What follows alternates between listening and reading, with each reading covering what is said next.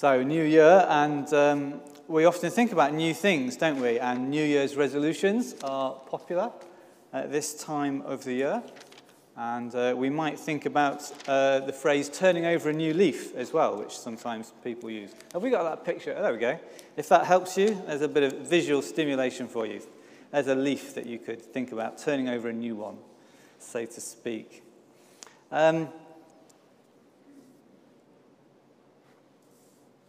In this passage, which I chose from Isaiah for us to look at today, there's some important things that God says about how God is doing new things, but they're prefaced by a very clear indication of who God is. Let me just recap some of the key points. This is what the Lord says: your Redeemer, the Holy One of Israel. So we start off with the good news. God is our Redeemer. God is the one who rescues us, who buys us back, who lifts us up out of trouble.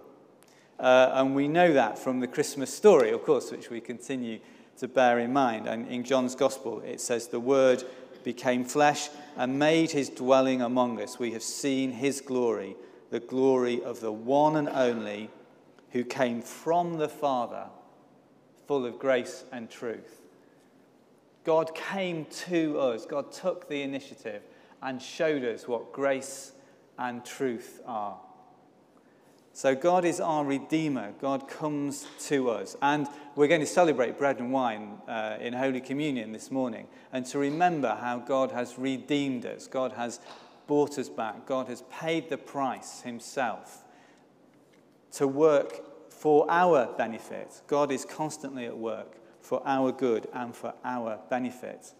And to be for us means to be against whatever works against us. Now, when God was speaking to the ancient Israelites, their problem makers were the Babylonians and other people who took pride in themselves and in their military power. And in the reading it says, God will bring down as fugitives all the Babylonians and the ships in which they took pride.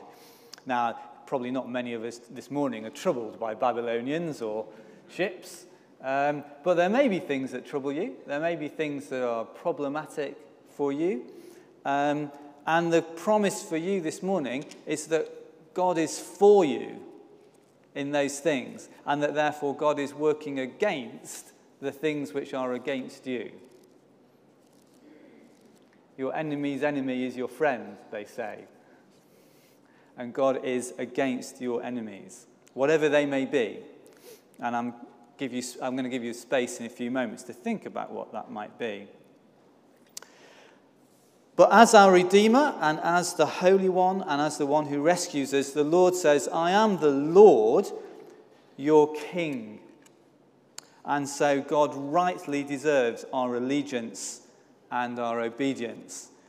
And we're encouraged to offer that to God joyfully, knowing that God has already taken the initiative to redeem us. And in that context, God says, "Forget the former things, do not dwell on the past. See, I am doing a new thing. Now it springs up. Do you not perceive it?" And to me, there's a really potent image there, which I know I can relate to, which is to be so absorbed in what has happened in the past that I do not perceive, that I am blinkered, I am blinded. I cannot see the new things which might be happening, the new things which God is intending. And as the sort of pandemic continues, there's a real risk of being either ground down by the weariness of that and wrapped up in, "Oh, isn't it awful?" or to be nostalgic about, "Well, wasn't it good 2 years ago when we could do this and that and the other, and I wish we could do that again." And both of those attitudes could potentially make it hard for us to see, well, what's the new thing? What is God going to do in 2022? Or for us not even to begin to think about what might we want God to do in 2022? What could be different? So I want us to open our imaginations a bit this morning and to deliberately look forward and not get too caught up in the present or the past. And there's a promise for us. After God says, I'm doing a new thing, it goes on. I am making a way in the desert and streams in the wasteland. I provide water in the desert and streams in the wasteland to give drink to my people, my chosen, the people I formed for myself.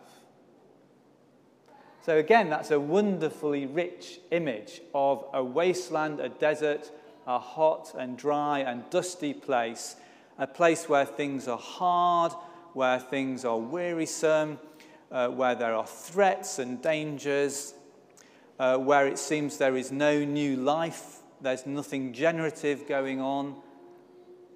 And yet the promise is, I will provide water in that place.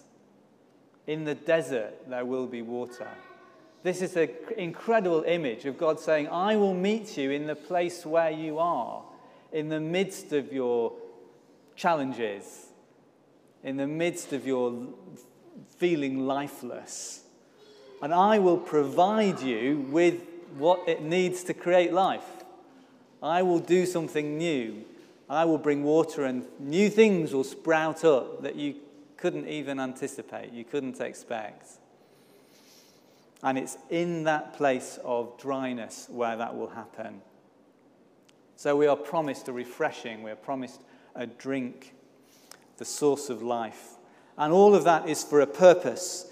This passage concluded with the phrase, that they, that is my people, God's people, they may proclaim my praise.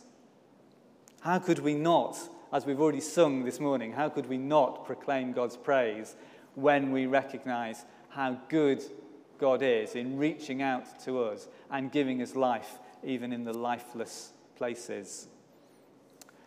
So, there's time for you to reflect now, and some questions to prompt you are things like these. What new thing might you look forward to, might you want in the year ahead? What might you want to change, or what might you want God to do for you in the year ahead?